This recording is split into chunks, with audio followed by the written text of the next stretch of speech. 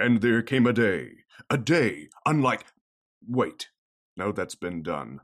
Who knows what evil lurks in... No, that is that other thing. What has yellow skin and rights? Forget it. You're listening to Panelology. Excelsi, oh damn it.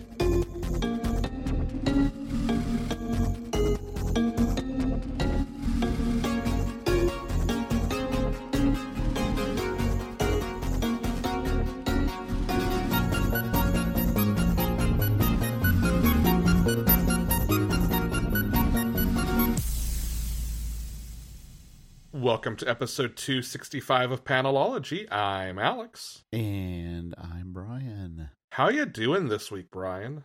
I'm okay. Had a busy week, but got a lot done, so, I guess that's good. Yeah. Yeah. I did not get as much done on the reading comics side as I wanted, but, hey, that's how it goes sometimes. You know what? I did enough reading for the both of us. Yes, you did. Sadly, we have yet to develop an actual hive mind, so I know that doesn't do you any good. Yeah, fair enough. At least not in terms of the stack of comics you'll have to catch up on at some point. Yeah, at some point. Theoretically, someday, when you have, I don't know, vacation or something? I maybe I just build them up till I retire, and then... There you go. Tune in 10, 15 years for the Director's Commentary edition of Panelology, in which Brian Mysterious Science 3000s himself. You know what we're gonna do? We're gonna do a maybe it's a separate podcast where it's just a back in time, where I act like I've actually gone back in time and I'm reading these old books that I need to catch up on. Amazing, yes. Brian refutes. Is it still good? It's called Was It Still Good? Yeah. But was it, though? I have had the realization this week that owning a home has broken something in me. And now whenever I have a long weekend, this is not the first time I've had this urge, it's the first time I've noticed it as a pattern. Now whenever I have a long weekend, I get this urge to, go through old boxes and throw things out and declutter. Mm-hmm. And, don't get me wrong, it's cathartic and productive, and I appreciate having the time for it. I just judge myself for the person I've become because those things are true. Yeah. I mean, well, it takes effort to keep an organized life when you have a big old house full of stuff. That's true. It does. And, frankly, I should probably take more time than just the occasional long weekend. But maybe we should be guaranteed more than 6 paid holidays in a year, America. Hey, that took a turn. I didn't plan on it. Let's talk about comics. Don't disagree, though. No, it's absolutely true. Action Comics, number 1031. Brian got caught up on this week. I did get caught up on Action Comics. And you know what? I'm glad I did, too. I'm glad you did, too. Our main feature is Warworld Rising. This week's issue featured part 2. This is written by Philip Kennedy Johnson, with art by Danielle Sampere, colors by Adriano Lucas, and letters by Dave Sharp. Brian. Yes, sir. How perfect is this art team for a Superman book? Oh my God, right? Oh, I did not, I don't know if I just didn't expect it, but I opened the book and I was like, I think maybe Superman should always be drawn like this. This is real good. And John and Kara, all of them, it just fits. Even the action sequences, they have energy and they have motion, but they're also just gorgeous. And these wide cinematic scenic shots.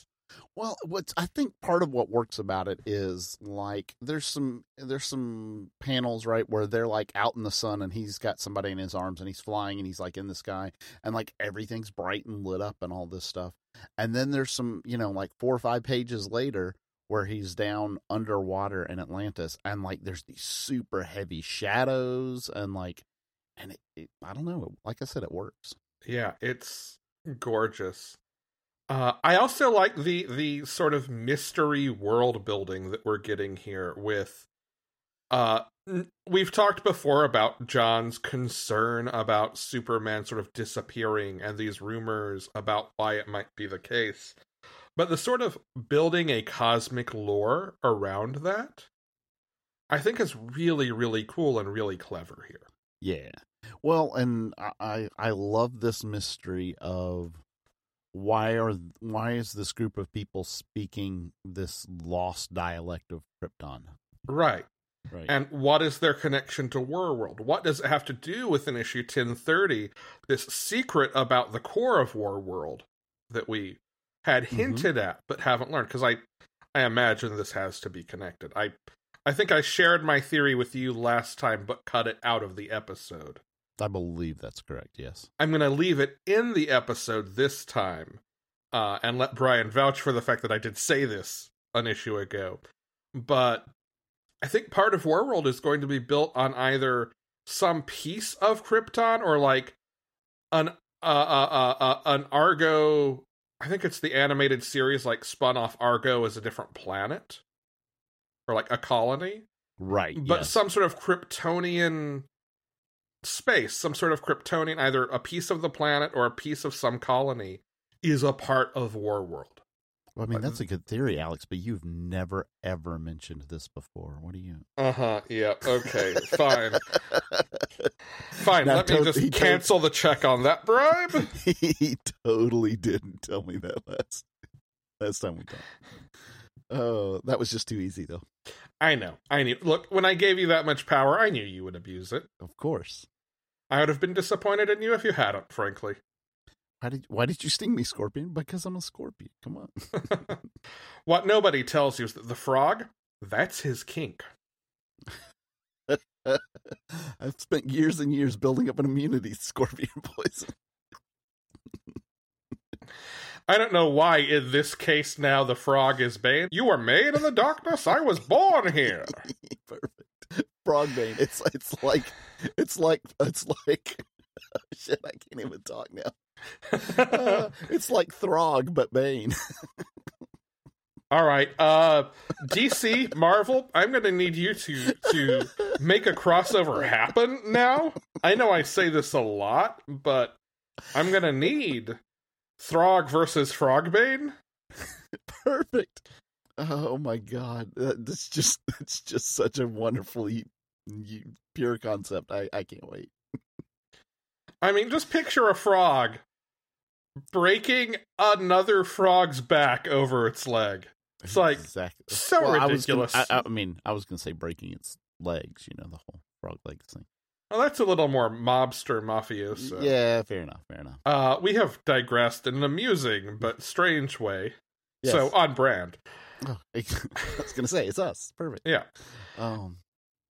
But Action Comics so good. Like I love this because this is now kind of like the second arc that we've had that is like, oh, is this what happened to Superman? And we have the benefit of knowing from Future State kind of what it actually is, right? But I love how it's still being presented as a kind of a we don't know, and it's presented as a we don't know through John and Kara don't know.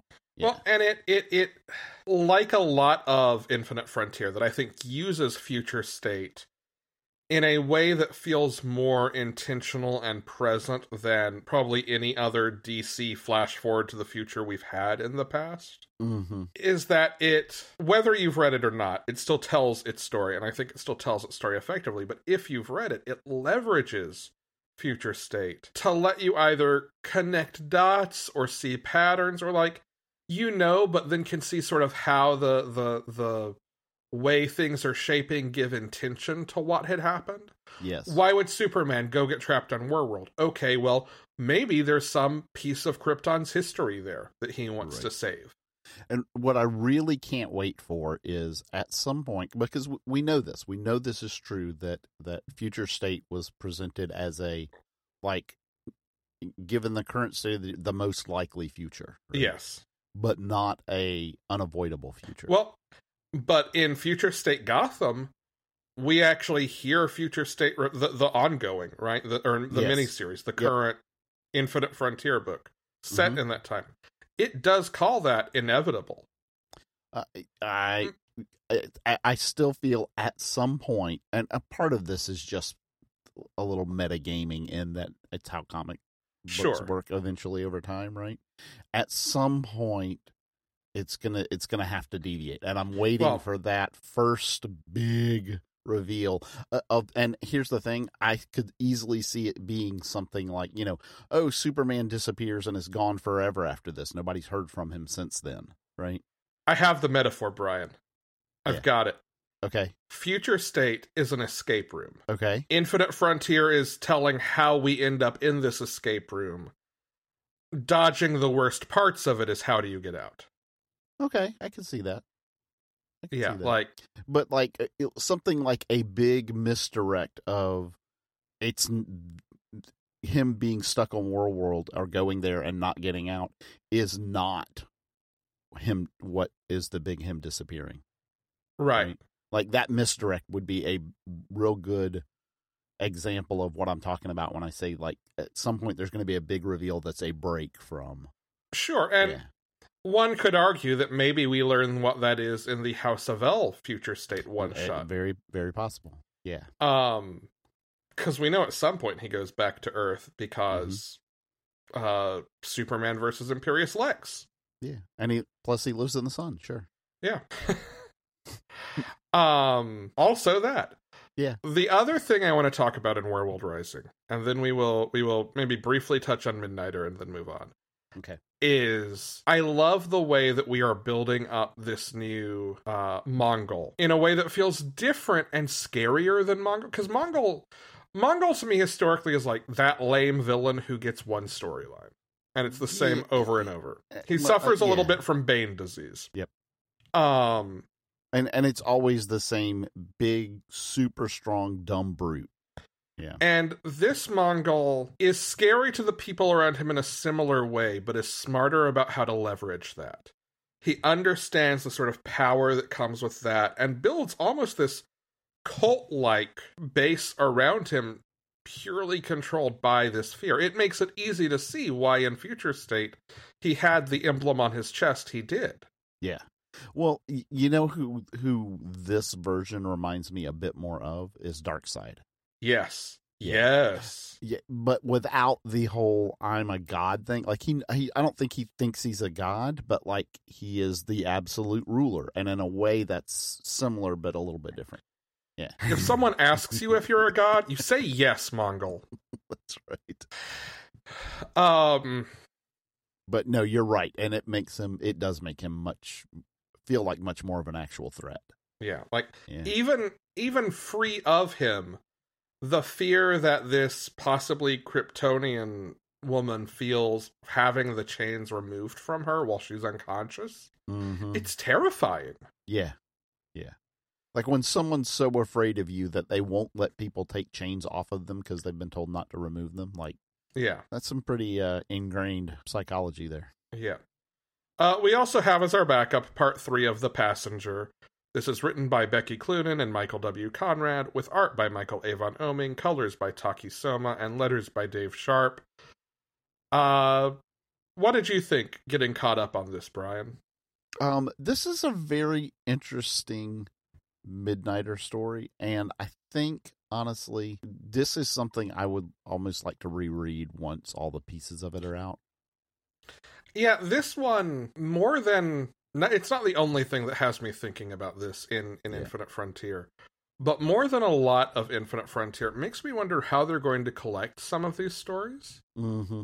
Because I think if you wanted to take... I mean, even including maybe the Future State chapters in it, the Future State chapters and these backup pages, and we'll talk soon about August solicitations, but we learn in August that we will be getting, as the final chapter, a Midnighter annual that will wrap this story up. You've got enough for a whole trade, I think, between I was going to say, all of that.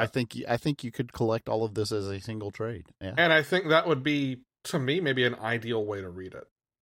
Yeah, maybe so. I agree with you. I think that because of the time travel, reading it all at once would help a lot. Yeah. But I love so much the tension between Midnighter and just the voice of Trojan in his head. Yes. Also, the deeper this book goes, the more, in a way I love, on the nose the name Trojan feels. Yeah. It's like, it's right there on the tin, Midnighter. Like- Why are you this dumb? Well, I mean, it's Midnighter, so. I know. Make better decisions, man. All right, we have spent a long time on action and should move on. We should move on. As a quick programming note, we are going to actually call an audible and hit Milestone Returns next week. Brian hasn't gotten a chance to read it yet. I have talked about it already in the past, so a reminder, it's out. It's fantastic. We'll get a little more in depth next time.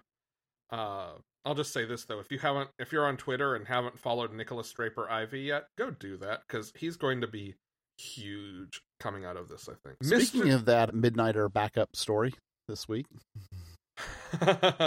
indeed, yeah, Mr. Miracle, The Source of Freedom, #1. This is written by Brandon Easton, with art by Fico Ossio, colors by Rico Rinzi, and letters by Rob Lee. I was excited for this going into it, just because I loved the Future State Mr. Miracle stuff. I didn't entirely know what to expect from this. We knew it would be kind of about Mr. Miracle dealing with sort of declining stardom, and that's true, but I feel like that's just scratching the surface of what's going on here. 100%. Yeah, this is. I think what I expected was a lot more of kind of like those backups that we saw in Future State, right? With just him going around Gotham or Metropolis doing stuff. Well, and I think something that feels more like an origin, right? Yeah. Like, even though it's not an origin, like why does he go from being magician to superhero explicitly? Yeah, exactly. Yeah. This is not that. No, this is. I think the central. What's up? I don't know why this just connected in my head, but you realize who this character is, right? It's Booster Gold version 0. I mean, there is definitely in that same sort of like Scarlet Pimpernel to Zorro to Batman. Yes, exactly. Like, there's definitely a little bit of that seeps into Booster Gold and that seeps into Mr. Miracle here. It's why I always love that Batman's the one person who actually gives Booster Gold credit other than Ted Kord, because like they're both pulling the exact same grift at a certain level. But just the whole, a successful marketing franchise that that you've got to support in a weird, odd way, and yeah. Exactly. The core of this to me, at least in this first issue, and I think the last page of this maybe changes the math a little going forward, or makes that equation more complex going forward. Hands down, yes to that. The core of this to me is the concept that the biggest reason Mr. Miracle does not want to unmask is because when he is in costume, he does not have the same baggage in public that comes with being a black man in America. Mm-hmm. And I like that we're seeing more stories like this told in comics. I am glad that we are seeing more stories like this told in comics. It's certainly not something I feel phenomenally qualified to talk on, but I like the way this is executed. I like the nuance that this is executed with. Well, I don't think you have to understand it from a point of view of like knowing how a person of color would feel. I think you can understand that it's just a reality that if he unmasked, he would be treated differently. Oh yeah, absolutely. There's no question of that to me. And I only had just to be like, I'm not trying to say I'm going to talk about this through that lens of experience, because I'm absolutely not. I don't have that experience and never will. But I am glad that a creative team that can talk about it is. Then we get that other side of this, which is the whole so all of his appearances and like this big social movement on in social media and all this is that he has stolen this identity of Mr. Miracle and is not really Mr. Miracle, and that he needs to unmask and like this whole thing. Which is And- somebody messing with him. Somebody is trying to Oh yeah. assassinate him as a character assassinate him. Yeah. I also want to talk about the other piece of this that fits in, I think, kind of between those. That is, he tries to go on a date and realizes he has nothing to talk about as himself except the business of being a star, and just absolutely bombs this date because he's only talking about like revenue and marketing cuts and all this, just the business of being famous that's entirely unrelatable to the wonderful firefighter he's going out with. Yeah. And like, it really creates this, I think, effective who are you kind of tension.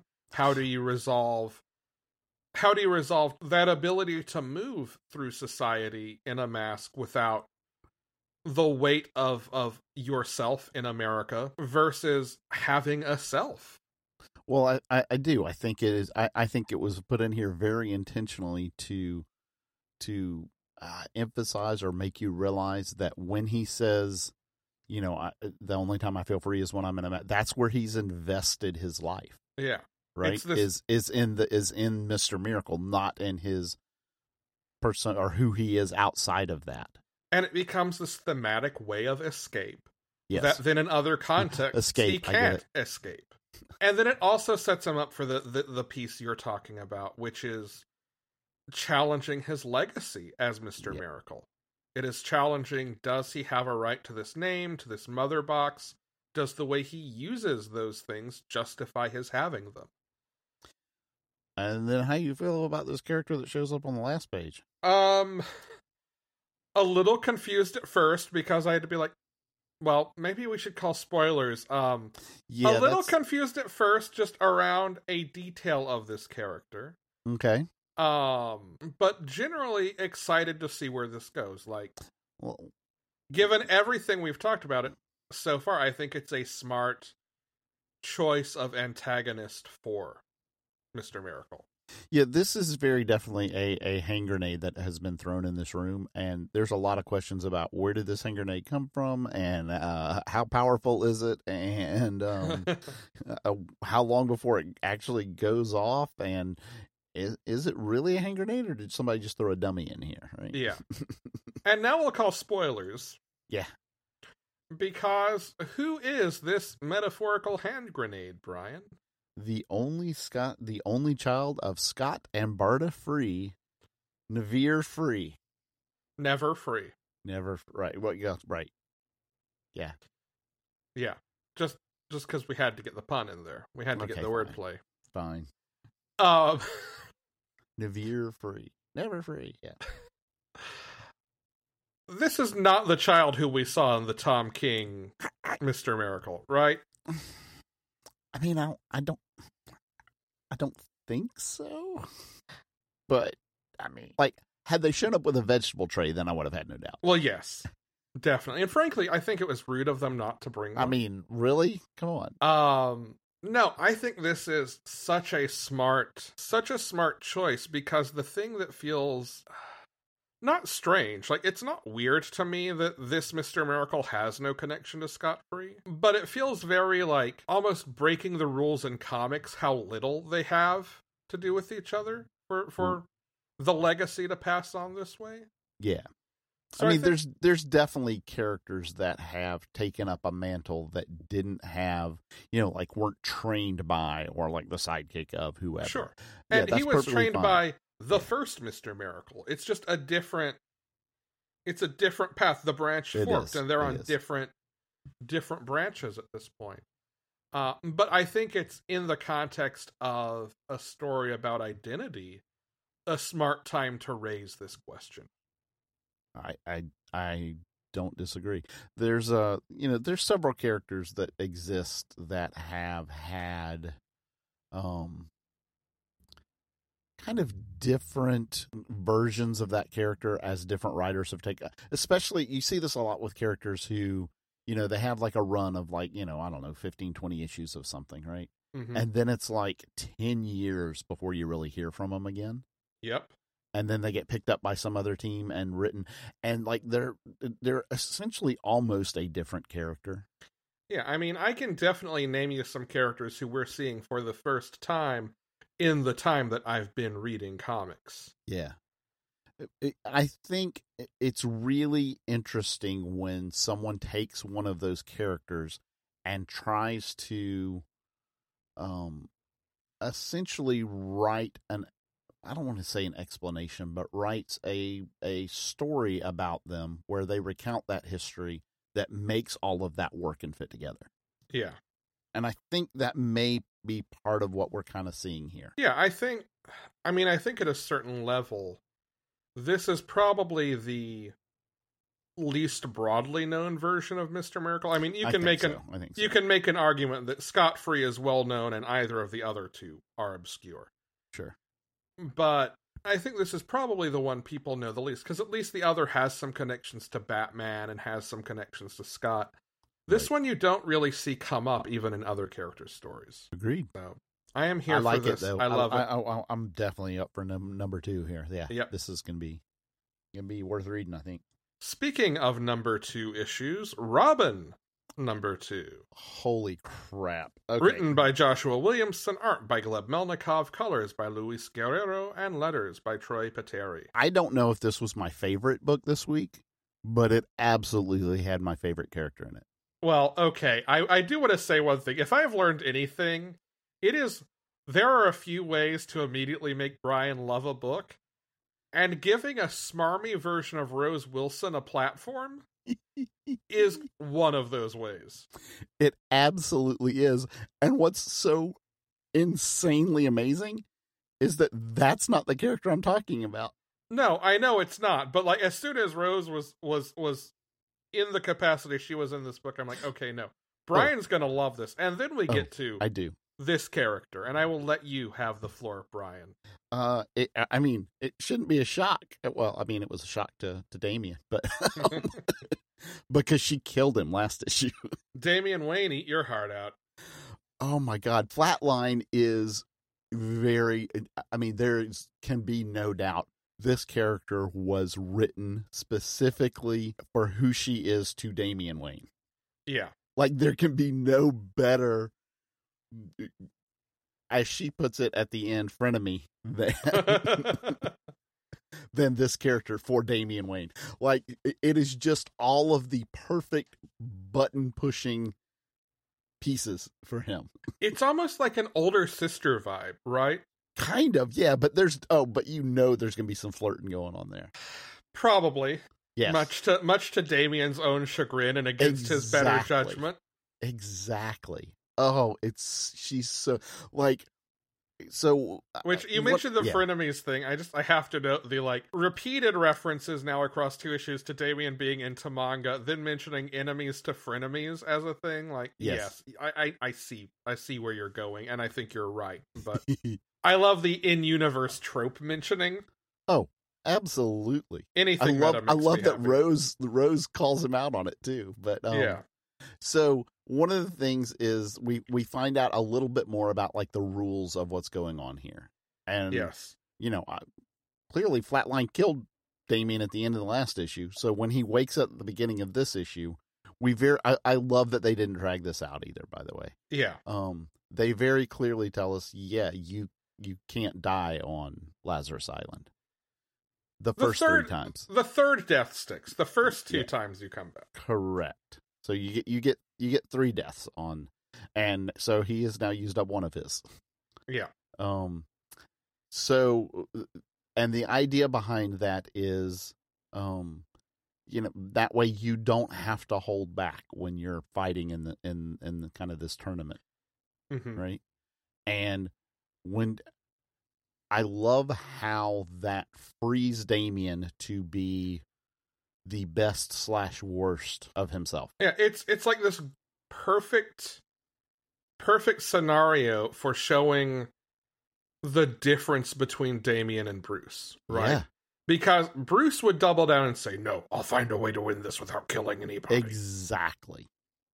Damian's like, "No, fundamentally Damian, at the core, I am an assassin." Damien goes on a fucking murder spree. He does. He like when he finds this out, he's like, "Oh, really?"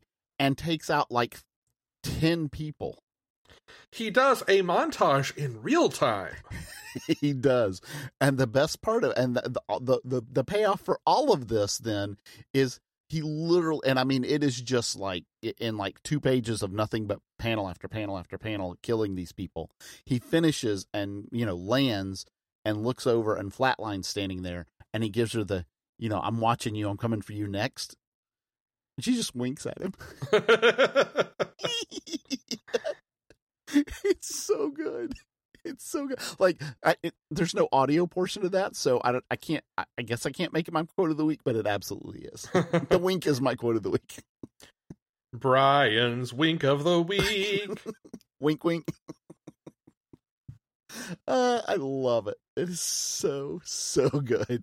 Yeah, this is just fantastic. And then we find out, so Rose then goes through and kind of lists out who his, most dangerous competition on this island. Yeah. I love that he's like, "You didn't name yourself." "Yeah, I'm here for other reasons." Exactly. That's where I was getting to is, yes, she's not there for the actual tournament, but entering the tournament is the only way she could get there. Yeah. So I am a little bit curious about what that's about. So I also love that we learn who Flatline, whose sidekick Flatline is. Yes. We get a tie to, I'm not going to say who, but I will say a tie to a Batman Incorporated era character. Yeah. And I think that's a fun layer to add to a Damian Wayne story. Yeah. And then I love, there's just like 2 of these in particular I want to point out. One is a 10-year-old boy named XXL. 2XL, if you're nasty. Who, as Rose describes him, his ego makes you look humble. He has an entourage-style posse that just follows him around and cheers him on. Yes. He is the worst. Yes. All you need is one panel to know he is the worst. The worst. Like anybody that makes Damien look like, a mild-mannered conservative. Yeah. Yes. Well, the other is Hawk. And this is, so I have a couple of questions about Speaking of characters who we haven't seen in a decade. This is Connor Hawk, right? Yes. Okay. Yeah, I thought so, but yeah. Yeah, and he's pretty vicious. Yeah, but we get a moment that makes it look like it's in some way out of his control, right? He starts apologizing at one point. Yes, yeah. Yeah, that's definitely going to be a big piece of this story here, definitely. Yeah. But what we find out is essentially Rose has offered to, and the reason that she's telling him all this is she has offered to train him. I need it. I need it so badly, Brian. And of course, Damien's reaction is, "I'm the son of Batman. What could you possibly teach me?" A couple pages later, she gets the drop on him. Yeah. Yeah.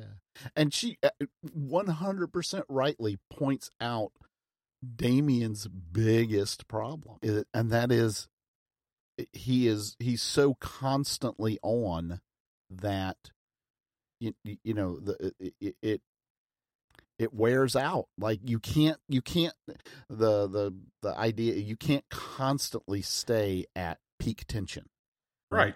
That's how you get burnout. Yeah, the spring, eventually lessens because it's stretched to its maximum all the time, right? Yeah.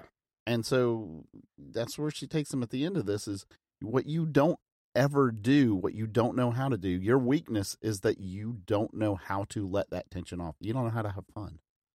Beach party. Oh, this book is tailor-made for me, I think. I love this so much. Speaking of books that feel tailor-made for Brian. Damn right. And also me. Teen Titans Academy #3. Written by Tim Sheridan, pencils by Rafa Sandoval and Alejandro Sanchez, inks by Jordi Tarragona and Alejandro Sanchez, Colors by Alex Sinclair. Letters by Rob Lee. Brian.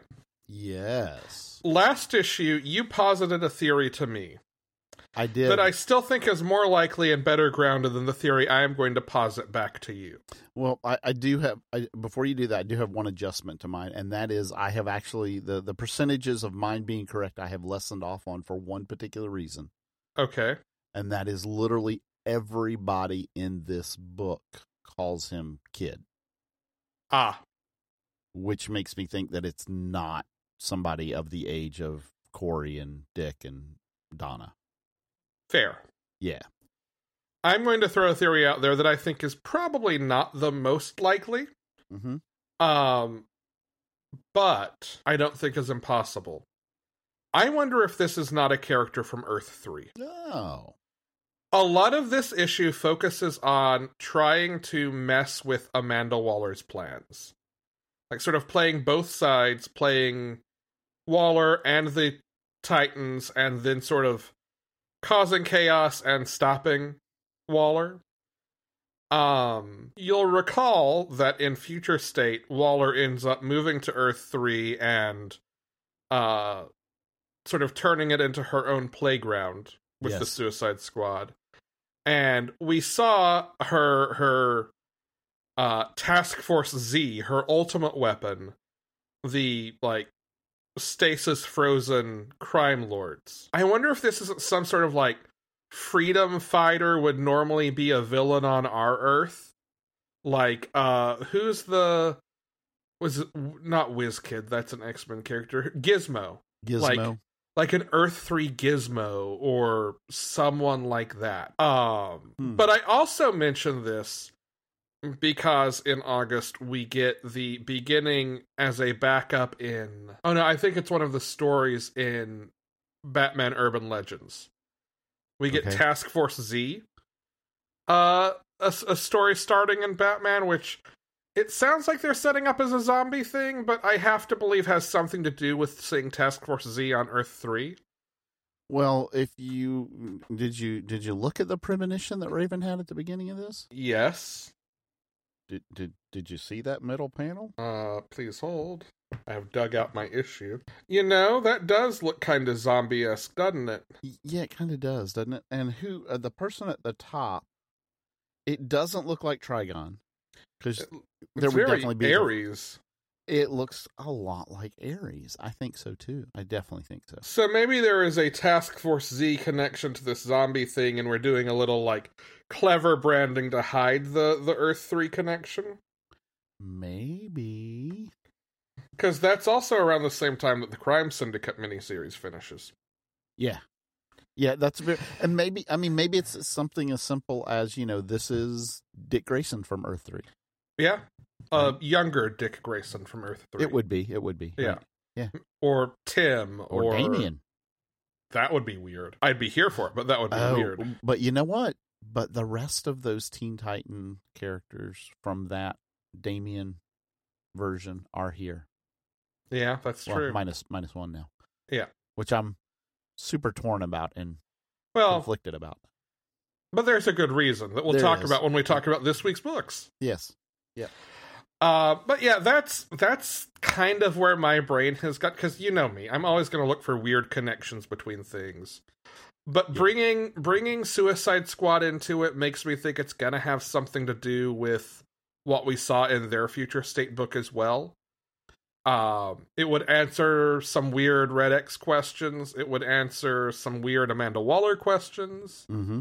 We're starting to see some of these threads merge and do different things in August, so I think maybe that's a plausible answer. Maybe so. That it's an Earth 3 Red X. Yeah, and I mean, I won't say that those characters looked a whole lot like the deceased characters, but they kind of did.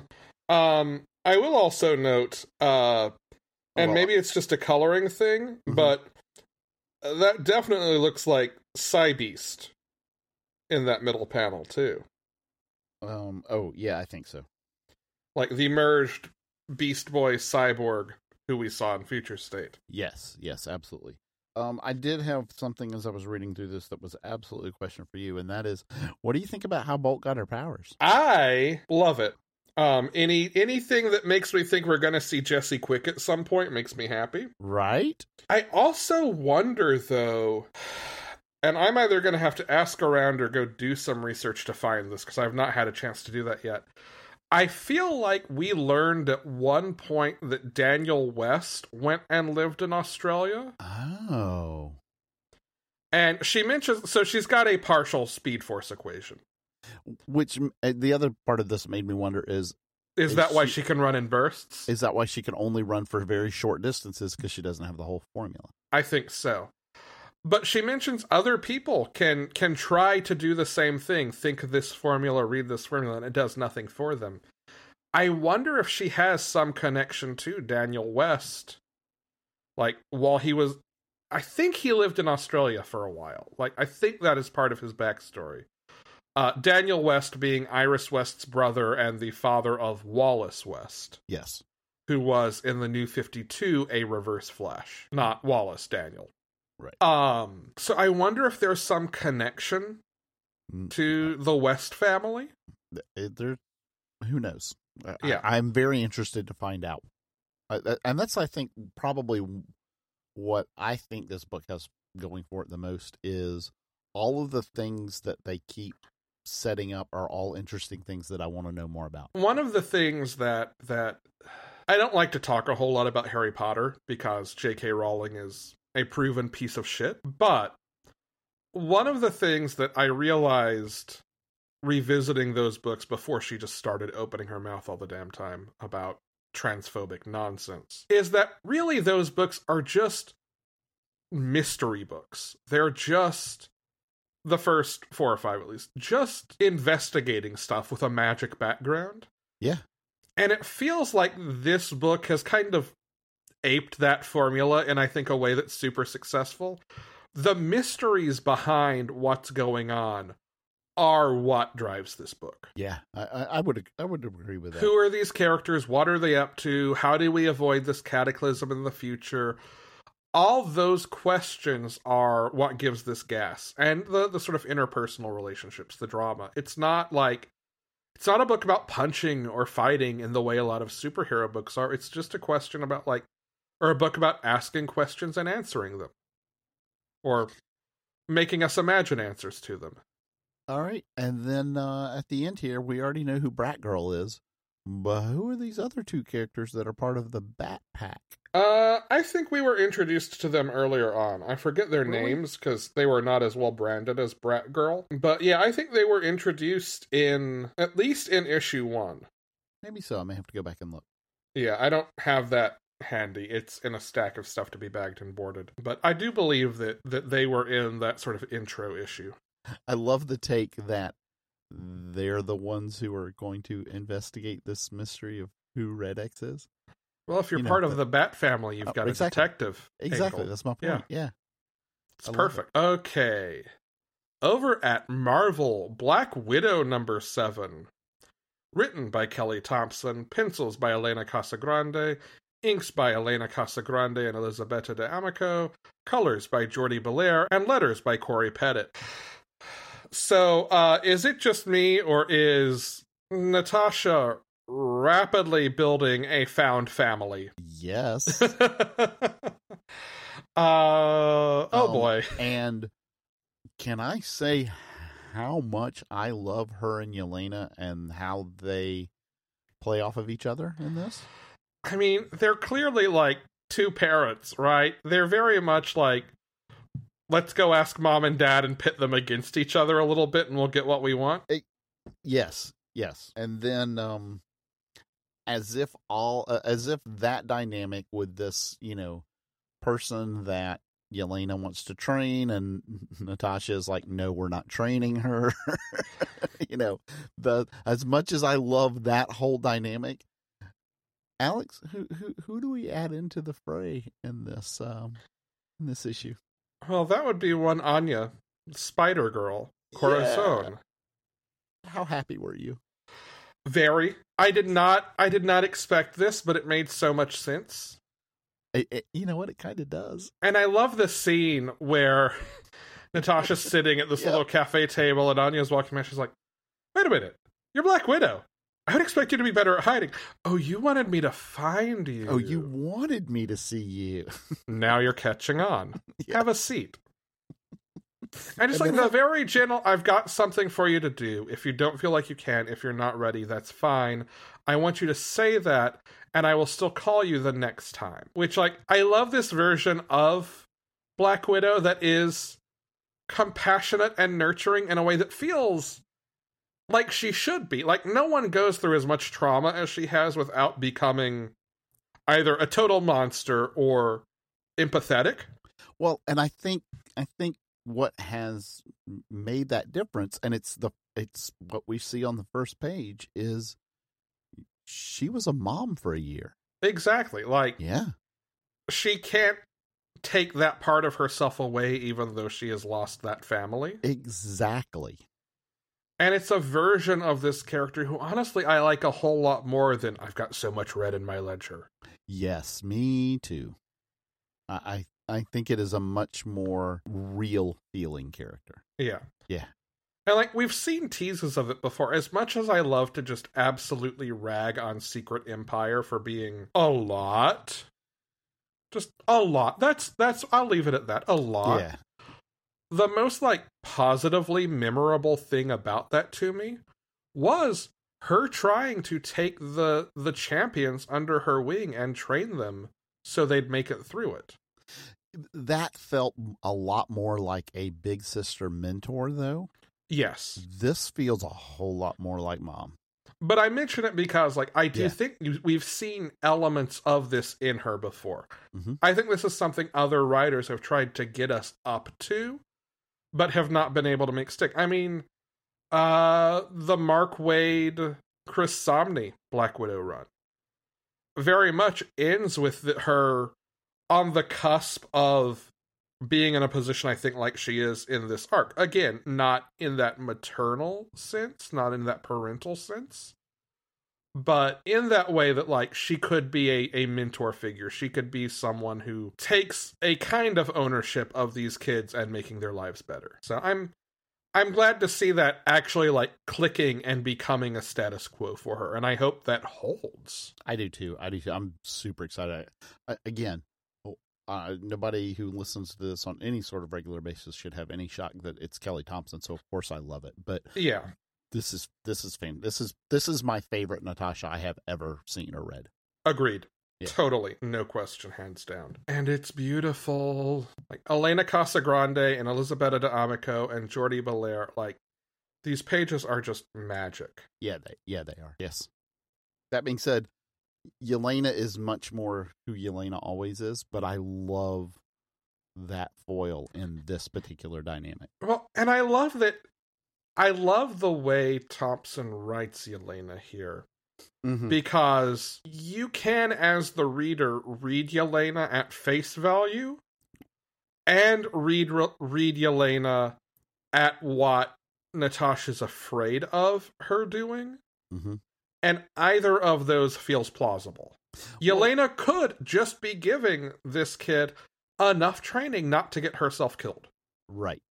To take care of herself, sure. Because it's clear in this issue that, like, she does need some training and some focus. She is not in control. Right. So it's not just a matter of her pushing past a reasonable limit. And I like that balance here too. Yeah. But the question is, and this is what Natasha is that really all you're trying to do? You know. Well, and I think that invites a question.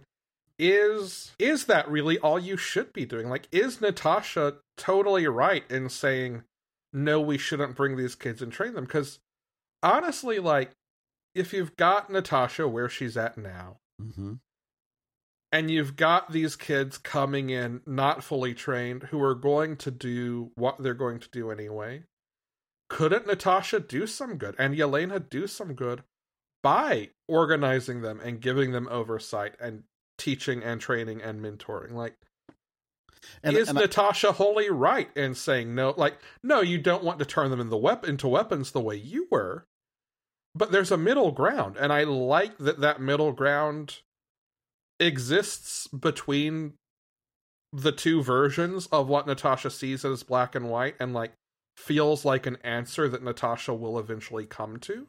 Well, and it's also where I think going back to what we were talking about before, of the fact of, having two parents, you get a more balanced, method in how you approach things. Yeah. I mean, there is value in having multiple opinions about things expressed. Right.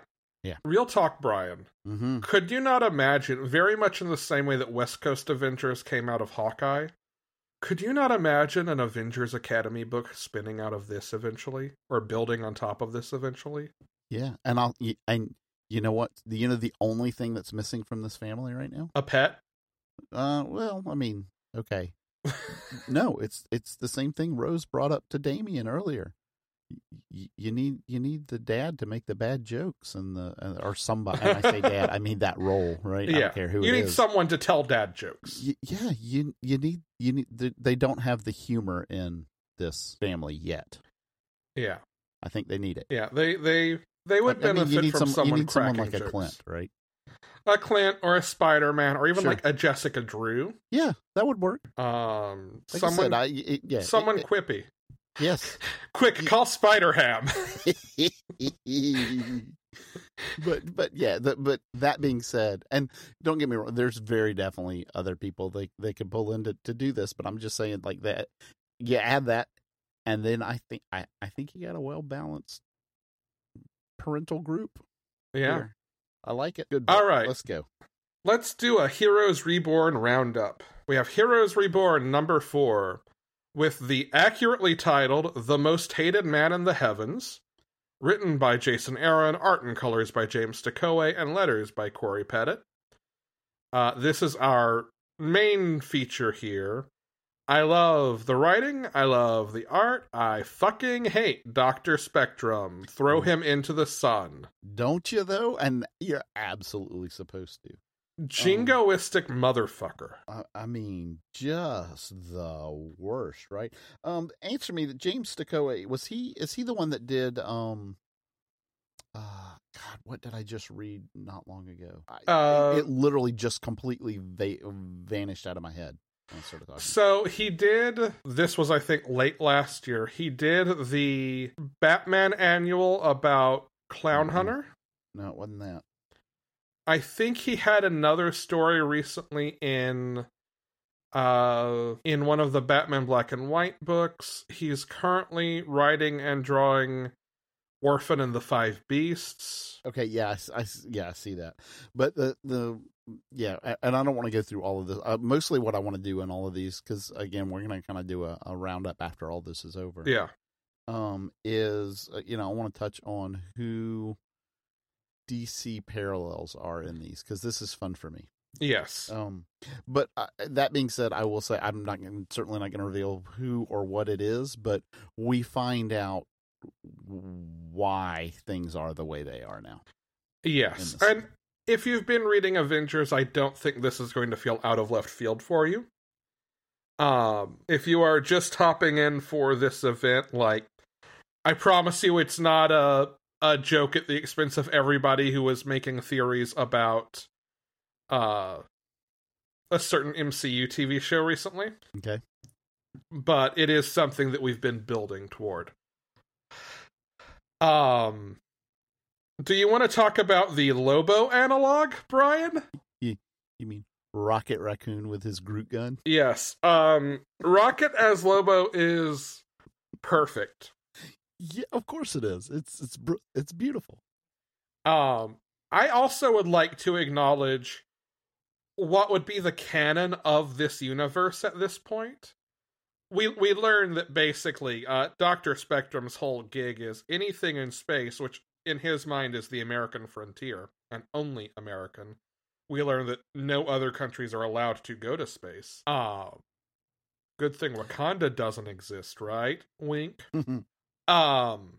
We learn that he has killed off a bunch of different cosmic groups, including the Starjammers, which means, Brian, Rocket has dealt with Dr. Cosmic, killing off his shipmates, he and Groot escaped that prior to this, and now he's come to settle the score, which we never get explicitly, but that is what has happened.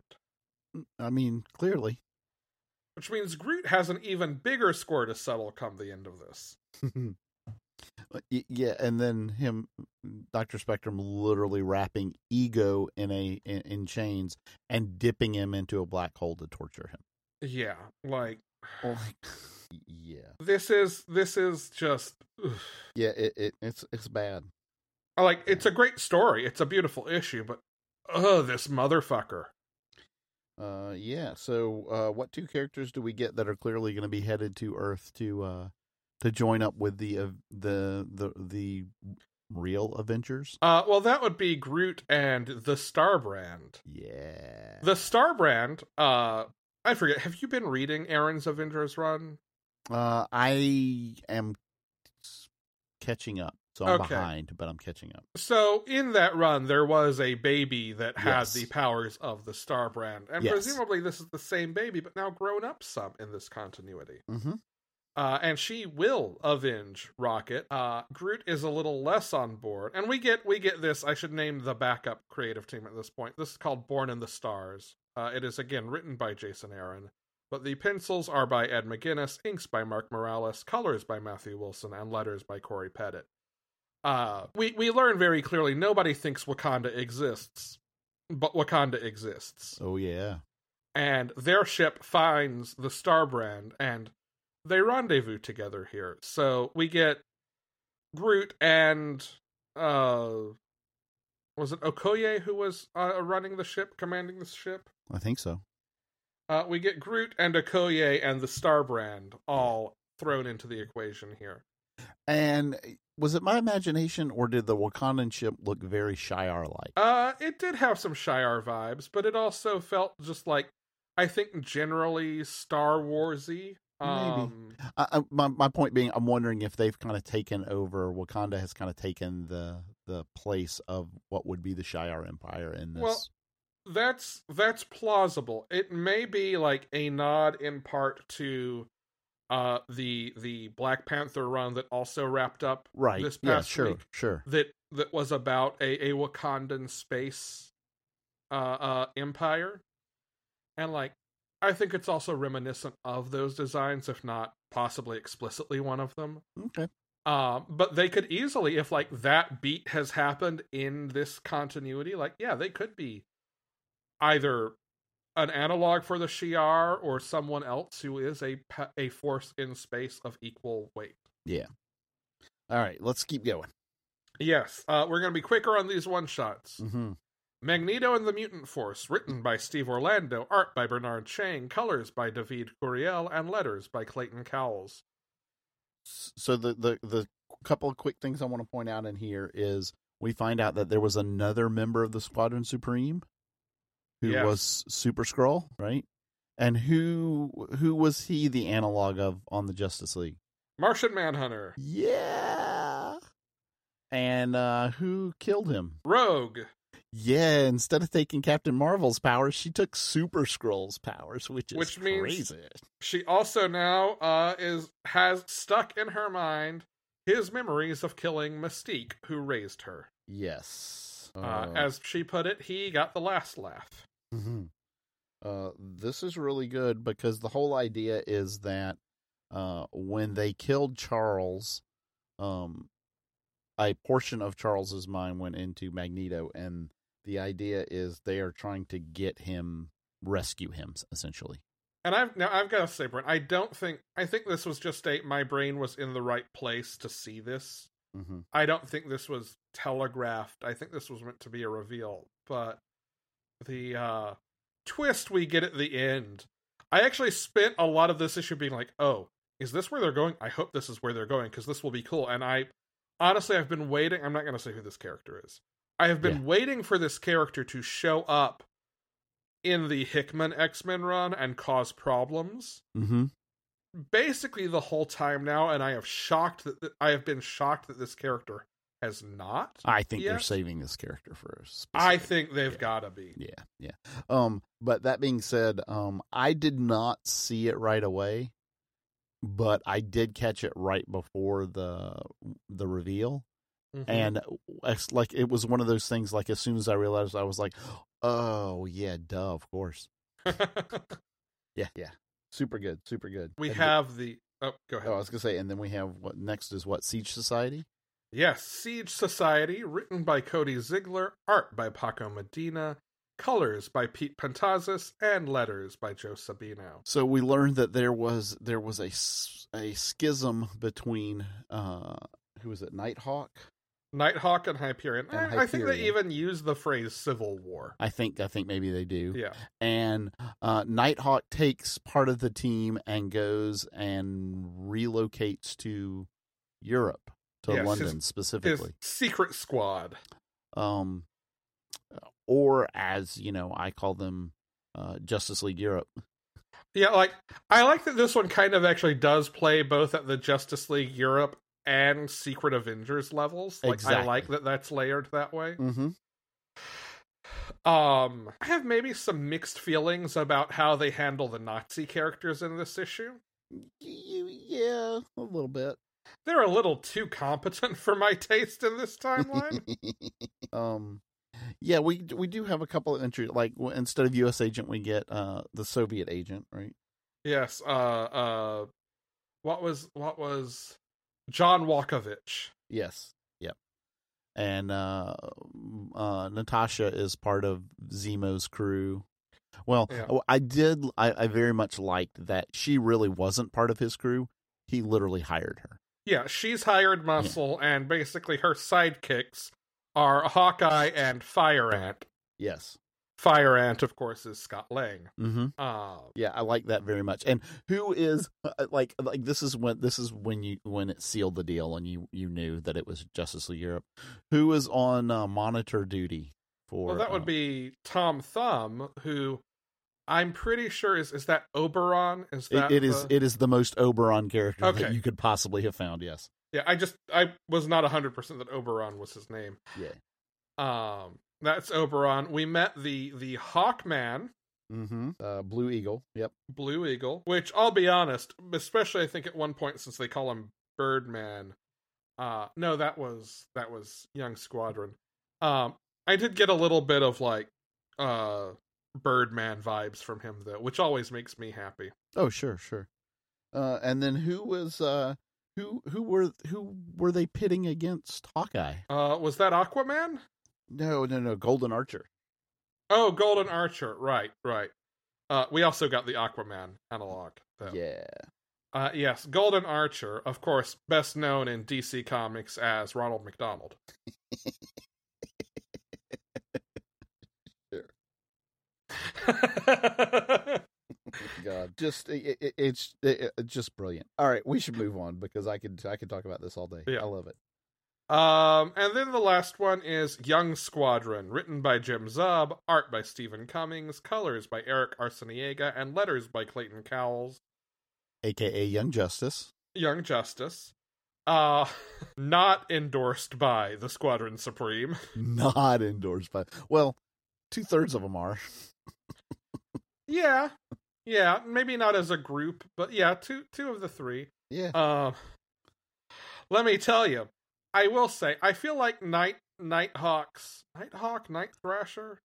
Nighthawk, isn't it? Nighthawk. Yeah. I feel like Nighthawk's response to a random kid showing up in your dead partner's costume saying, "Hi, I'm here to replace your dead protege," is actually a more normal response than Batman's. I'm gonna just lay that one out there. Is he a dick? Yes. Oh, yeah. Is it understandable?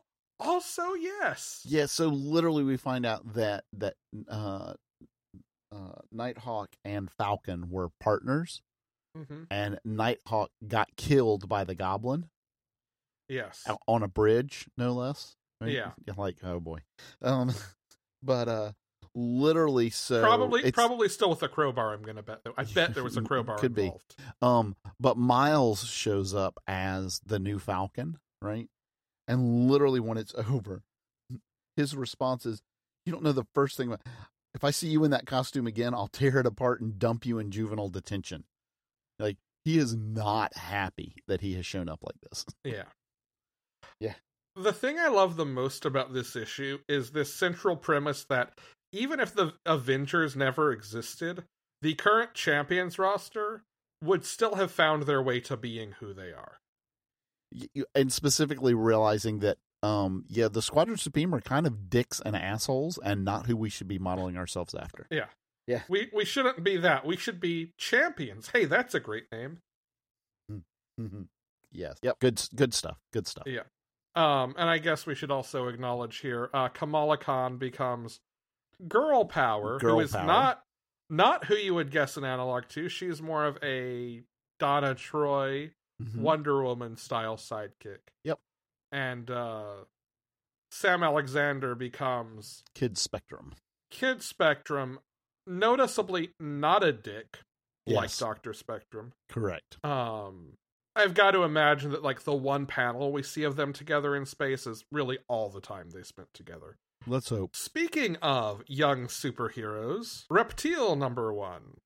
Written by Terry Blas, pencils by Anid Belam, inks by Victor Olasaba, colors by Carlos Lopez, and letters by Joe Sabino. So this is the first part of a 4-issue miniseries about Reptile, a young superhero who I guess was introduced during Civil War during the 50 States Initiative. A good deal of this issue does go to explaining his backstory just so they can get into sort of his anxieties and like how that is affecting him as a superhero, and it's worth that little bit of setup because I really do dig this. I enjoy the sense of humor this book has. At its outset, basically, he and his grandfather, whom he has been taking care of after his parents mysteriously disappeared, have moved in with his aunt because his grandfather's health isn't great and she's a nurse and wants to keep him closer to home. And his 2 cousins, who I believe are twins.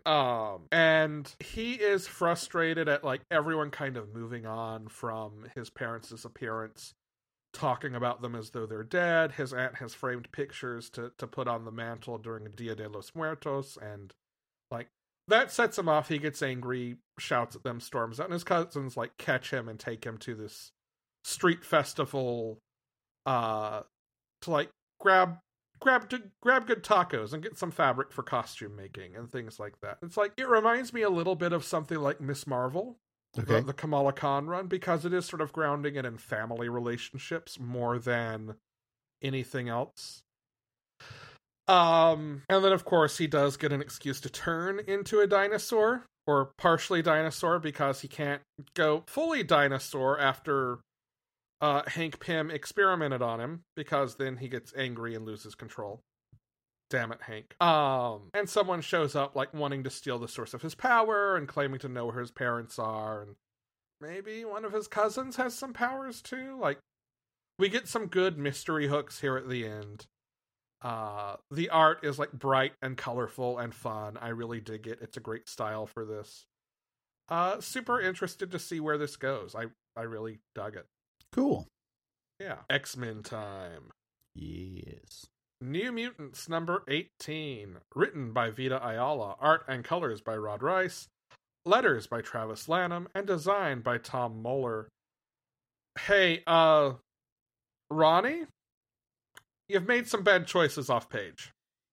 Yeah, you know what's so hard about that one in particular to me? You absolutely understand how she got there and don't really blame her?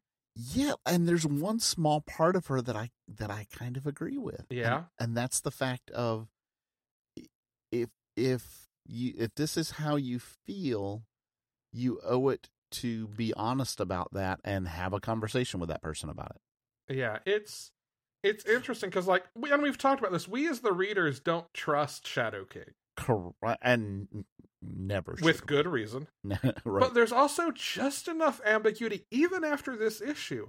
Yeah. To make you wonder, is it possible? Not to make you think he's on the level, but to wonder, is it possible that he is? And it, honestly, it's really not him and what he's doing right now. It's this setting that they've built in Krakoa. Yeah. That we have seen so many people, specifically, criminal mutants, take advantage of Krakoa and its amnesty to change. Yeah. And so it leaves that question of, could he? Right? Well, I think it's so intentional. He very much lives on the fringes. He lives in the woods, in caves, in these very liminal spaces, much like the astral plane, right? Yeah. That, like, it feels like a natural place for him, but it's inherently ominous. It inherently feels other. Well, and I think I think part of them, there's some brilliant writing in this, and some brilliant setup in this, and leading you to that question, to being able to question, has he changed? And part of that was, that origin again of him that we got recently, about where he came from, and that like he didn't start off as a bad person. Right. Yeah. So I just don't know. We're kind of tackling this book sort of backwards in a way, but yeah, we are. I think there's maybe a little more to dig into in the B plots, and the A plot's a little more explicit. So I'm cool with spending our time here. We get to this confrontation that is sort of Ronnie leading Gabby to him. And by the way, Gabby is still the best. Gabby is amazing. I love Gabby so much in this book. That scene with Gabby and Jimmy is just like him giving her space to do what she knows is right and to mess up if she does, but also reminding her, if you need more, if something goes wrong, call us. We will be here. Yeah, we got your back if you need us. But we trust you. It is this great nurturing moment. Yeah. And she takes that to go to her friends who are playing with this sort of power circuit under the guidance and encouragement of the Shadow King, to like let them jump into other bodies and have other experiences, And yes, on the surface, what they're doing is super sketchy. They're like finding corpses, and they're like, well, they gave them to science. This is science. And Gabby's like, but is this what they meant? And she confronts them in this way that I think is super reasonable and super identifiable. And certainly as the reader, knowing the whole history of the Shadow King, like, is a voice for some very realistic concerns. Sure. I think she's absolutely coming from a good place, from the right place. Absolutely 100% where I would come from in this situation. But they push back in a way that also feels really valid. We have a different experience. And no matter how similar we are in a lot of ways, you and we don't have the same trauma from our power sets. Correct. And there's something valid in that does create the potential for, is the Shadow King doing good? Is he encouraging them in an earnest way? Is this something they need anyway? Right. And then there's the question, and this is really where I think that conversation between Gabby and Jimmy goes, is kind of that old, if you're not willing to tell people what you're doing, at some level, it's not right. Right. Yeah. And again, Gabby is like the best in this. She's like, I am your friend, and so I'm telling you, I'm worried and concerned about this. And they're like, you can't tell us what to do. And she's like, I'm not telling you what to do. I'm telling you I'm your friend, and I'm worried about it. Yeah, there's never accusation or anything like that in her approach. It's completely out of earnest, genuine concern. Mm-hmm. It's so good. Like this feels so incredibly real in that so many times in comics, so many times, it's the, oh, well, this is clearly the right answer. This is clearly what they should be doing. They shouldn't be trusting the Shadow King, right? Or, yeah, they're doing this thing and it's clearly wrong because this is so much more real in that there are valid sides and concerns from every point of view, and none of it's black and white. Well, I also love the timing of this issue coming out in the same week as X-Men number 20. Oh, yeah. Which is one of our clearest indications that our heroes, traditionally, or at least traditionally in terms of Professor X, and maybe more recently in terms of Magneto, but the leadership of Krakoa, those working in the light, working for the best for mutants, all in quotes, are working on a scale that's every bit as reprehensible as anything the Shadow King would do.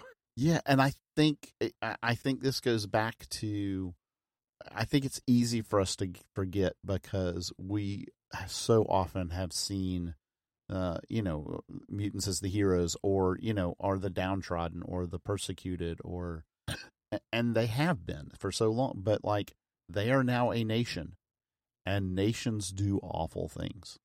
Right, and like, Professor Xavier is a great example of a character who, recognizing that some of these things were just things that were norms for their times and that we look at through a different lens now, but sometimes also intentionally, and I think that's important to this point, has made calls without the consent of the team, has made calls that were rash or extreme that really caused problems. I mean, you can point back to the earliest days of him and Jean, and that being toxic and problematic. Yeah, of him, locking up part of her power and whatever, yeah. You can point to the Kate Pryde entrance on Professor Xavier as a jerk. Accurate. But you can also go to something like the Grant Morrison New X-Men that starts with him outing all the mutants as mutants on TV without telling anyone he's going to do it for. Right. Like, he very much lives in this ends justify the means place. Which, one of the things I think is so ridiculously ironic about that is that was literally the contention that he had with Eric. Well, and it's interesting. I read, I'll see if I can find it again to retweet it from Panelology's account. But I saw this really great Twitter thread on X-Men and the pre-Claremont material, sort of positioning Xavier and the X-Men as a model minority, and the ways that the Claremont run really sought to break that down and make the X-Men something more real and something more complicated, and sort of shake off the weight of the model minority myth and the racism inherent to that, or bigotry inherent to that, let's say, because in the case of X-Men, it's not. It's the same mindset as racism, but it always feels a little disingenuous to me to like take a metaphor for a specific kind of bigotry and talk about it as that kind of bigotry, and I don't mean to do that here. But this idea that like the earliest X-Men stories were this sort of model minority myth, and the way that Xavier evolves through that and after that, and the way that the differences between Xavier and Magneto sort of become lesser and disappear as the morality gets more complicated, as X-Men is no longer presented as, well, if you live as a model minority, you should be fine, but let us other those who don't conform to some societal standard. Like, the further it gets away from that, the more complex everything gets, and the more you see, I think, this side of Xavier. So that now where we are at a point where we have an X-Men nation, Xavier and Magneto are absolutely going to be on the same page. Like, it's a supernatural evolution of that. Well, and the other thing to remember, and this goes back to really the Dawn of X, the miniseries even, is they have knowledge and a certainty, right, of how this ends if they don't take steps like this. Right. Also, just because we segued in a very smooth way by our standards, let me just say this is written by Jonathan Hickman. Art is by Francesco Mobley. Colors are by Sonny Go. Letters are by Clayton Cowles. And design is by Tom Moeller. Yeah. But yeah, and I think it's very natural as a minority group. This is the wrong wording. I was going to say gains recognition, but that's not. Is disenfranchised slightly less? Maybe is the right way. I don't know. I don't like how that sounds either. But you get a diversity amongst them and amongst opinions about this. In other words, when you're a group that is targeted, right, it's a whole lot easier to come together and be more unified in your responses to things. Let me frame it a slightly different way. Okay, sure. One contemporary example in American politics is predicting voting behaviors across the Latinx community. Because more and more, what people who pay attention to data are finding, which makes sense if you stop and think about just the different lived experiences of people either from different countries or descended from immigrants from different countries across Latin America, across Central America and South America, is that the quote-unquote Latinx community in Miami versus the quote-unquote Latinx community in Dallas have a widely different makeup of what countries have folks immigrated from, or are they descended from immigrants from, and how have those different experiences affected how they'll respond to the same message. You can't talk about Latinx voters in the U.S. at a national level and assume that any one community will behave exactly the same way as another, because that's not the reality. There's nuance. There are different experiences of, for example, messages that are more embracing of a socialist political view, i.e., universal health care, universal basic income. Those ideas don't play as well in Florida because there are more people in Florida who lived through that gone wrong under Castro. Yeah. Through a version of that did not work and became something authoritarian. And there is a valid fear in that community that doesn't exist in a community that has a lower population of people of Cuban heritage. Sure. And just like that, as you drill into a specific community, like say Miami, you find different groups within that own community that have different opinions about specific topics.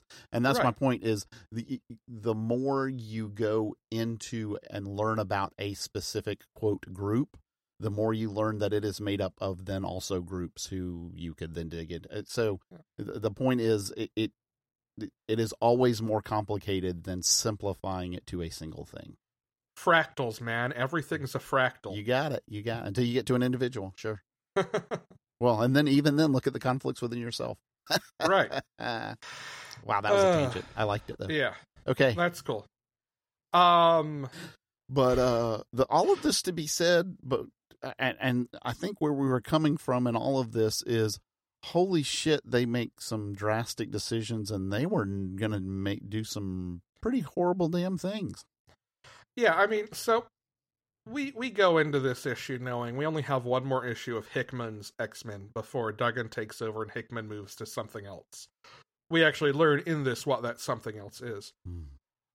This issue, because 21 will be sort of a Hellfire Gala piece. Right, It'll be part of a larger arc. This very much feels like the most explicit reminder of House of X and Powers of 10 that we've had in a long time. Definitely. I mean, we see Mora for the first time since then, right? Right. Yeah. Maybe since X-Men #1, yeah. Yeah, right. And this very much feels like the end of a movie in a trilogy, right? In a way, like this is where shit goes wrong and your status quo as an audience member is different now. Like, you have learned that Vader is Luke's father. Yeah. Yeah, this is the setup for the darkest hour, yeah. And it is bringing back the idea that Mystique has made this deal that if she does a mission for Charles and Eric, that they will revive Destiny. Oh shoot. Destiny, yes. Although they have no intention of reviving Destiny. No, they have no intention, which you can ask the question, well, how much do they know she'll fail? She has Forge make a bomb to take out an Orcus station. I did like that conversation, by the way. Yeah. How do you sleep at night? Very well. Thank you. The most powerful weapon that could destroy the most you can create. Oh, well, now see, now you're not being realistic, because I could create a antimatter bomb that would, like, you couldn't activate it unless you were off-world, because it would, Yeah. Oh, this is for Orcus. You need that. Okay, cool. I'm on it. It's like, oh, okay. But I can only make it so powerful because it might accidentally destroy the sun. Yes. They know that this is the day that Nimrod will be brought online. Yep. and they send Mystique to destroy the space station as it happened. Now, you know what I thought was probably the most interesting part of this, though? What's that? And that is the whole purpose that and I can't remember her name, but the Doctor created Nimrod for. Was it Aaliyah? I think it is Aaliyah. Is to essentially be able to bring back her husband. Yeah, like it's this amazing reveal because all she is trying to do is what Krakoa does. Exactly. It literally puts humanity on par then with the mutants in that they have a way to back people up and bring them back. Now, granted, it's in an artificial body, right? But yeah, and like what we find out is, you know, Nimrod has the power to replicate himself. But we find out when he does that, there's a period of time where essentially the data in the two of them have to sync up. Or I think it says grow, right? So here is how it works. Yeah. She has stored Erasmus's memories, and her name is Aaliyah. Yes. She has stored Erasmus's memories in this crystal, and she implants the crystal in the Nimrod shell to revive him. But that crystal has to propagate through his makeup all of the memories and personalities stored in him. So when he splits off these consciousnesses, that's immediate. That propagation hasn't had time yet. So across the hive mind, because they're all connected to him through this crystal, he is this full person. But when 2 of the 3 bodies are destroyed and only one remains, the one that remains has not finished that propagation. It does not contain everything because that propagation had not finished through the whole yet. Right. And what is lost is her husband's personality. Yeah, it is him. All that is left is the machine, the Nimrod we know. So had they not done this, Nimrod would have been, honestly, kind of a chill dude who was a good guy. Right. And very possibly not become what is the threat to them. Yeah. They have made their own demise. They have become, in a very, Greek myth sense, a self-fulfilling prophecy. And I guess Mystique is Orpheus. Not Orpheus, Oedipus. Yeah. Oh my God. It's horrible. It's bad. I love reading it though. Yeah. It's the opaque sunglasses anime-esque villain who pulls the strings in Orcus, but has this great line about, we've learned one thing, and that's that they fear us. And how often has the mutants' understanding of humanity attacking them been, they attack us because they fear us? Right. And we've seen that inverted now. Well, and it really is just another example of what I talked about in New Mutants is, and probably what I think is making all of these books work so well is everything's gray. Yeah, I mean, we get it in Way of X. I mean, this whole arc, we're in the reign of X now. There is nothing about the word reign that does not feel like an overstep and abuse of power, right? Yeah. Reign is a loaded word. Aristocracy, control, authoritarianism, all of those words tie to the idea of a reign, and that's not healthy. It carries some negative connotations, absolutely. Yeah. We also get a big splash at the end of this with one word on it, Brian. A word that when I saw, I thought of you. And I imagined your excitement. Before we say the word, how would you characterize that excitement? Overjoyed horror, maybe? That sounds right. And what's that word? You know what? Because I'm trying to think. I think I saw something else about it at the end. So hang on just a second. Was there a... Oh, no, I know what it was. It was telling us that it's coming this fall. And that it's called The Books of Destiny, is like a little, you know how it's got the little weird tags along the bottom. But the word is Inferno. Which, will be the new Jonathan Hickman book. I mean, of course it will. If there was any question, Marvel's confirmed that since. Oh boy. They just Oh, hey, you know how we had this at 10 and then we turned it up to 11? We can go to 12. Watch this. Click. Yeah. Damn you. But keep doing it because it's good. All right. One Right. more book. The Blue Flame, #1. Written by Christopher Cantwell, art by Adam Gorham, colors by Kurt Michael Russell, and letters by Hassan Otsman-Elhaou. This is a new Vault series. Just to be clear, this is not a book about lighting methane expulsions from your body on fire, right? Actually, I'm gonna give you the back cover description of this. Do not tell me that. The Blue Flame is a cosmic hero. The Blue Flame is a DIY vigilante that fights crime on the streets of Milwaukee. The Blue Flame is a blue-collar HVAC repairman named Sam Brossman. And do you want to guess what we see him repairing in this issue, Brian? I am very, very scared to know at this point. It is, in fact, a furnace. Oh, boy. Okay. Burners, diffusers, crack. Yeah, he's an HVAC repairman, and yes, he does, like, have a jetpack with blue flames that come out of it. Okay. Maybe they don't come out of it, but his symbol is like a blue butane flame. Okay. Wow. So actually, you made a joke, but hit the truth. Somehow I love that even more. As all good humor does. There you go. This issue, I will be up front. I dug this. Not wholly sure where this is going. This is one of those, like, get you hooked and interested #1, where I think we'll see a little more world building in 2 and 3 that will give us a little more context. The issue is framed by a pair of scenes. One is the Blue Flame out in space with this very, like, Silver Age, big caption boxes.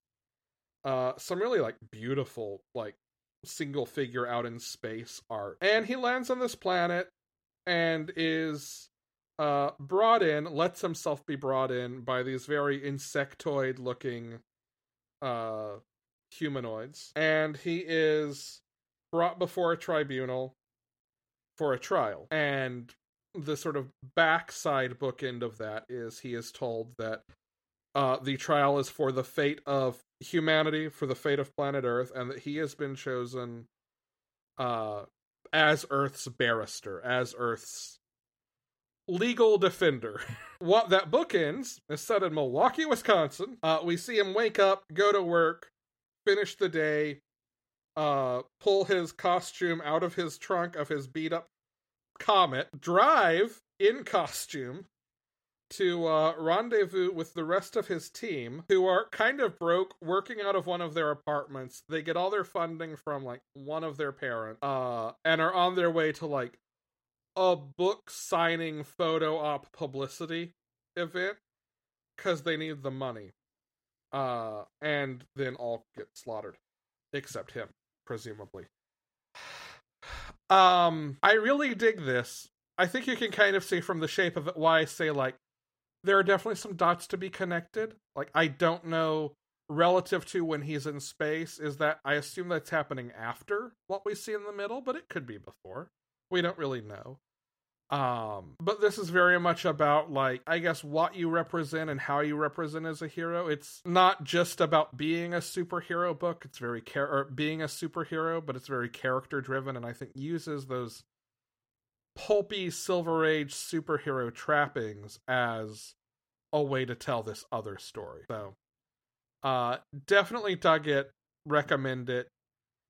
Check it out if you get a chance. Is it still good? Alice in Leatherland #2.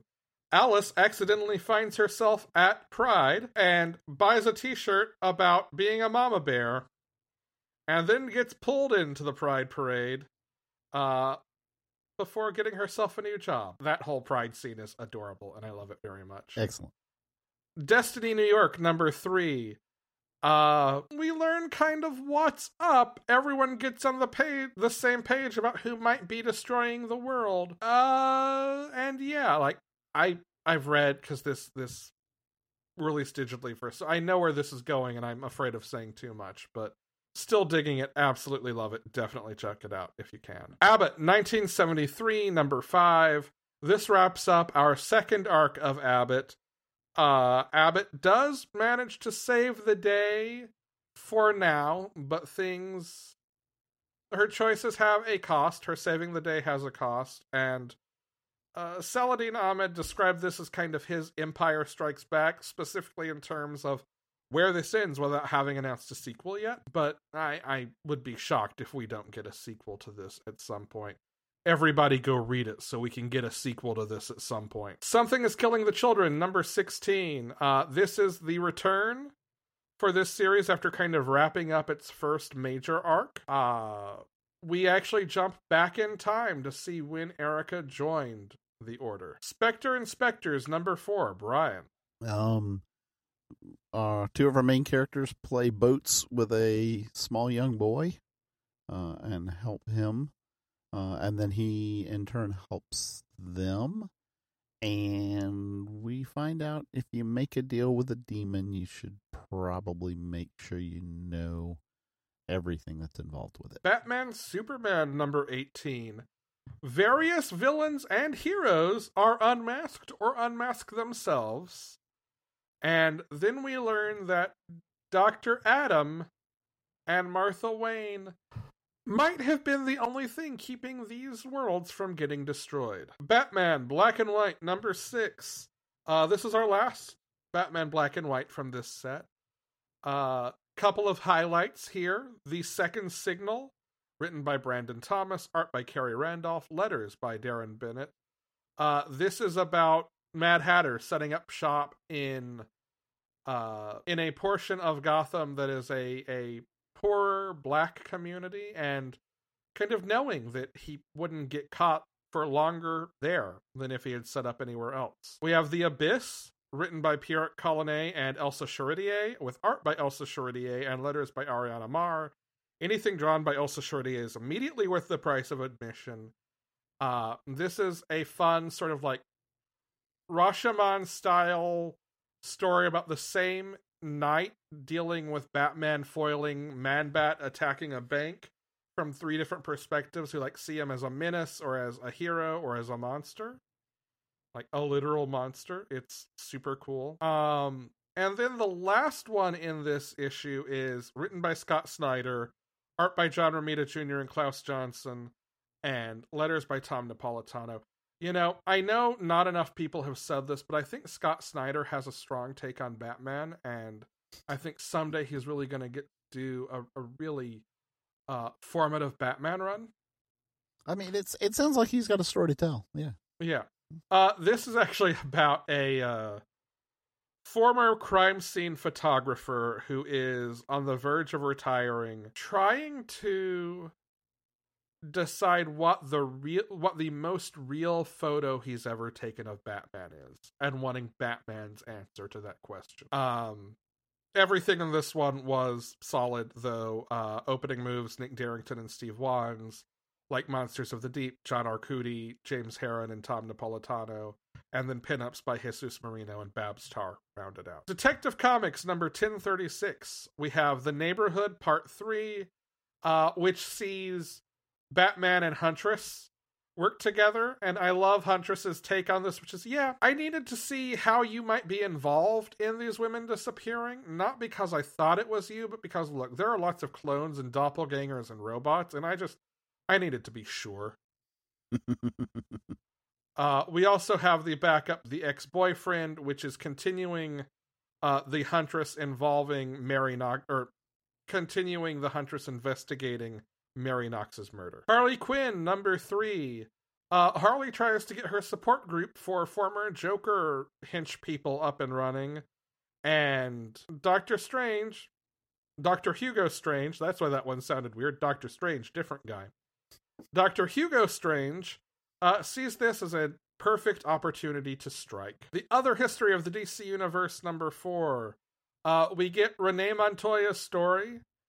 We might actually revisit this one once Brian's had a chance to read it. But this one very much feels along the same lines, but stands out as unique in that because Renee Montoya is the most contemporary character this series has visited, there's already a lot more sort of intentionality through what she does.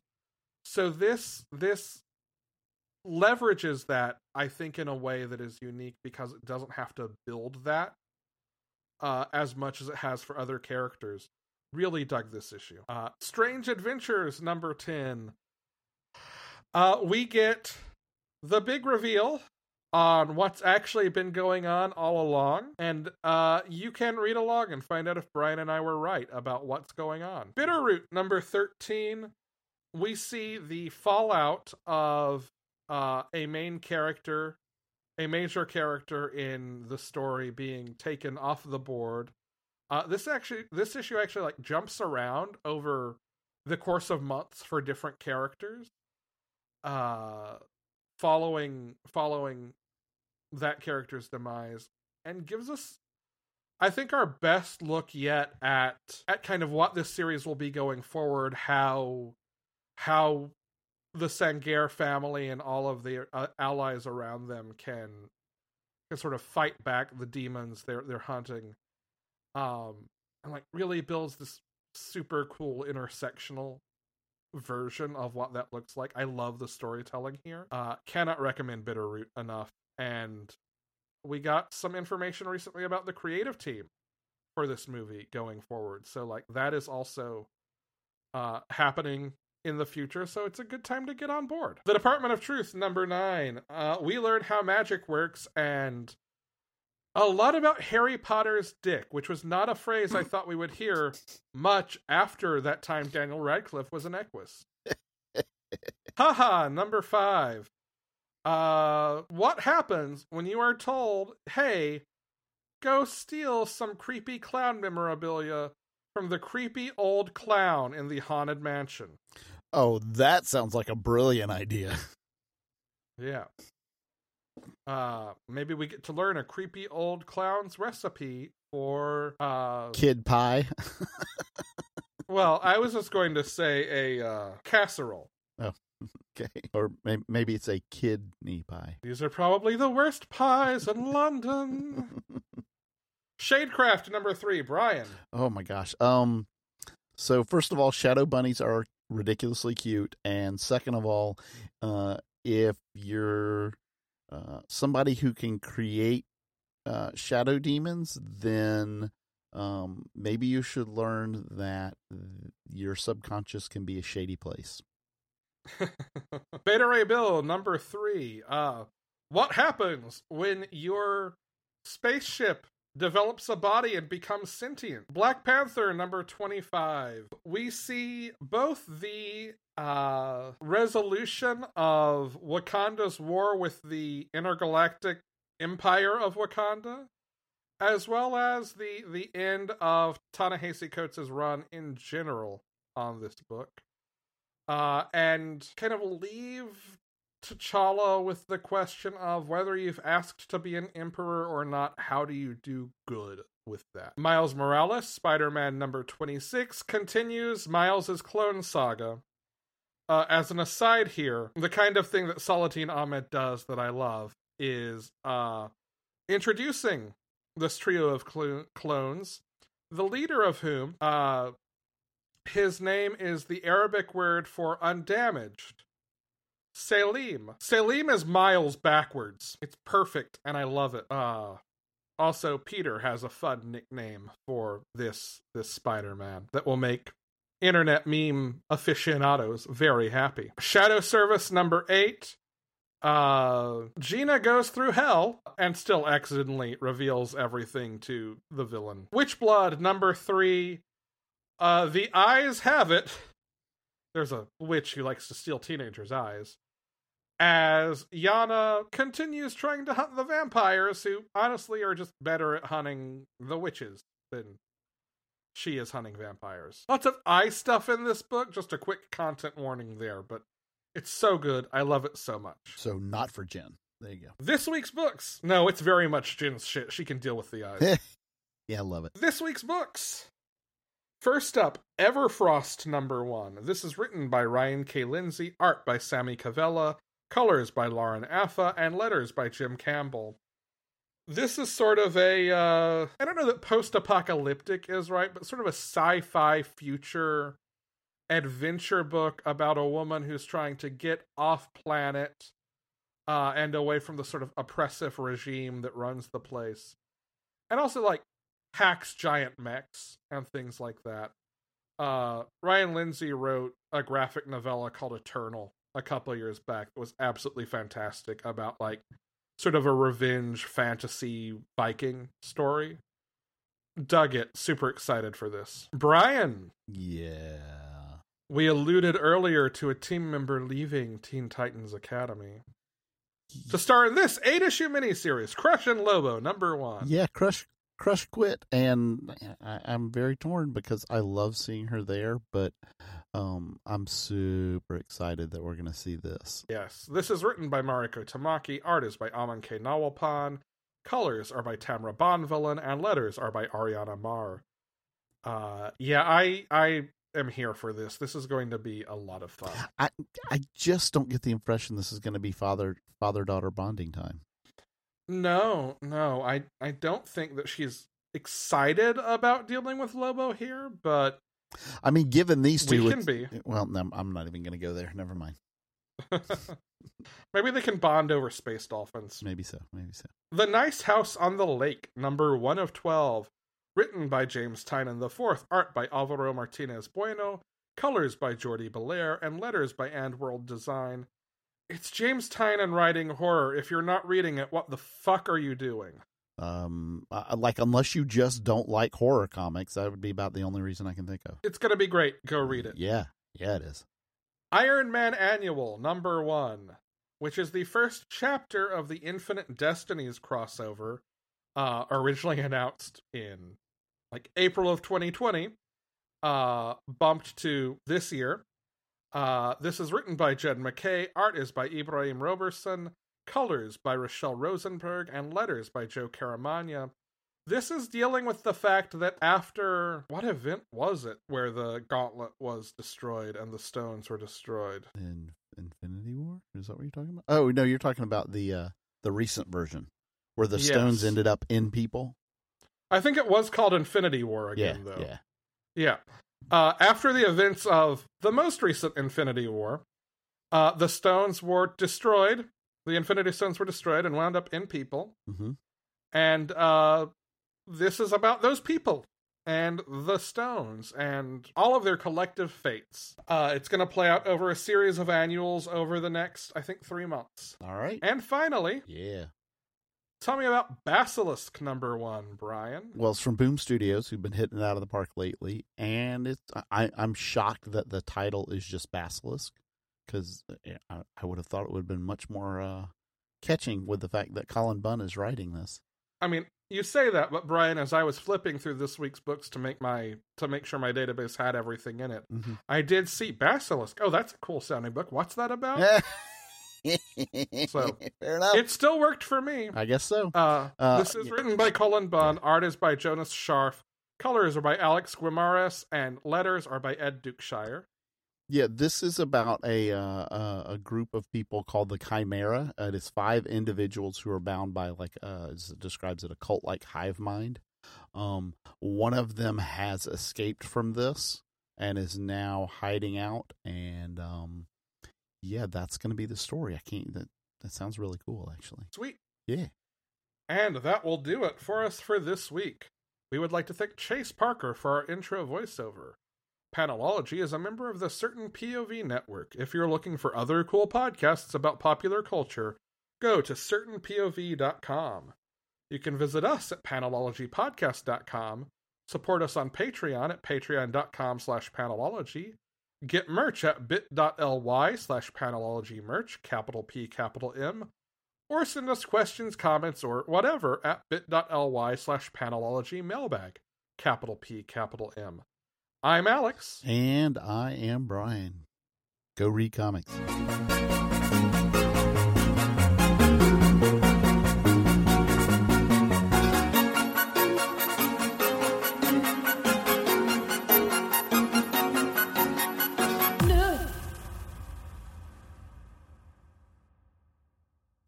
CPOV. CertainPOV.com.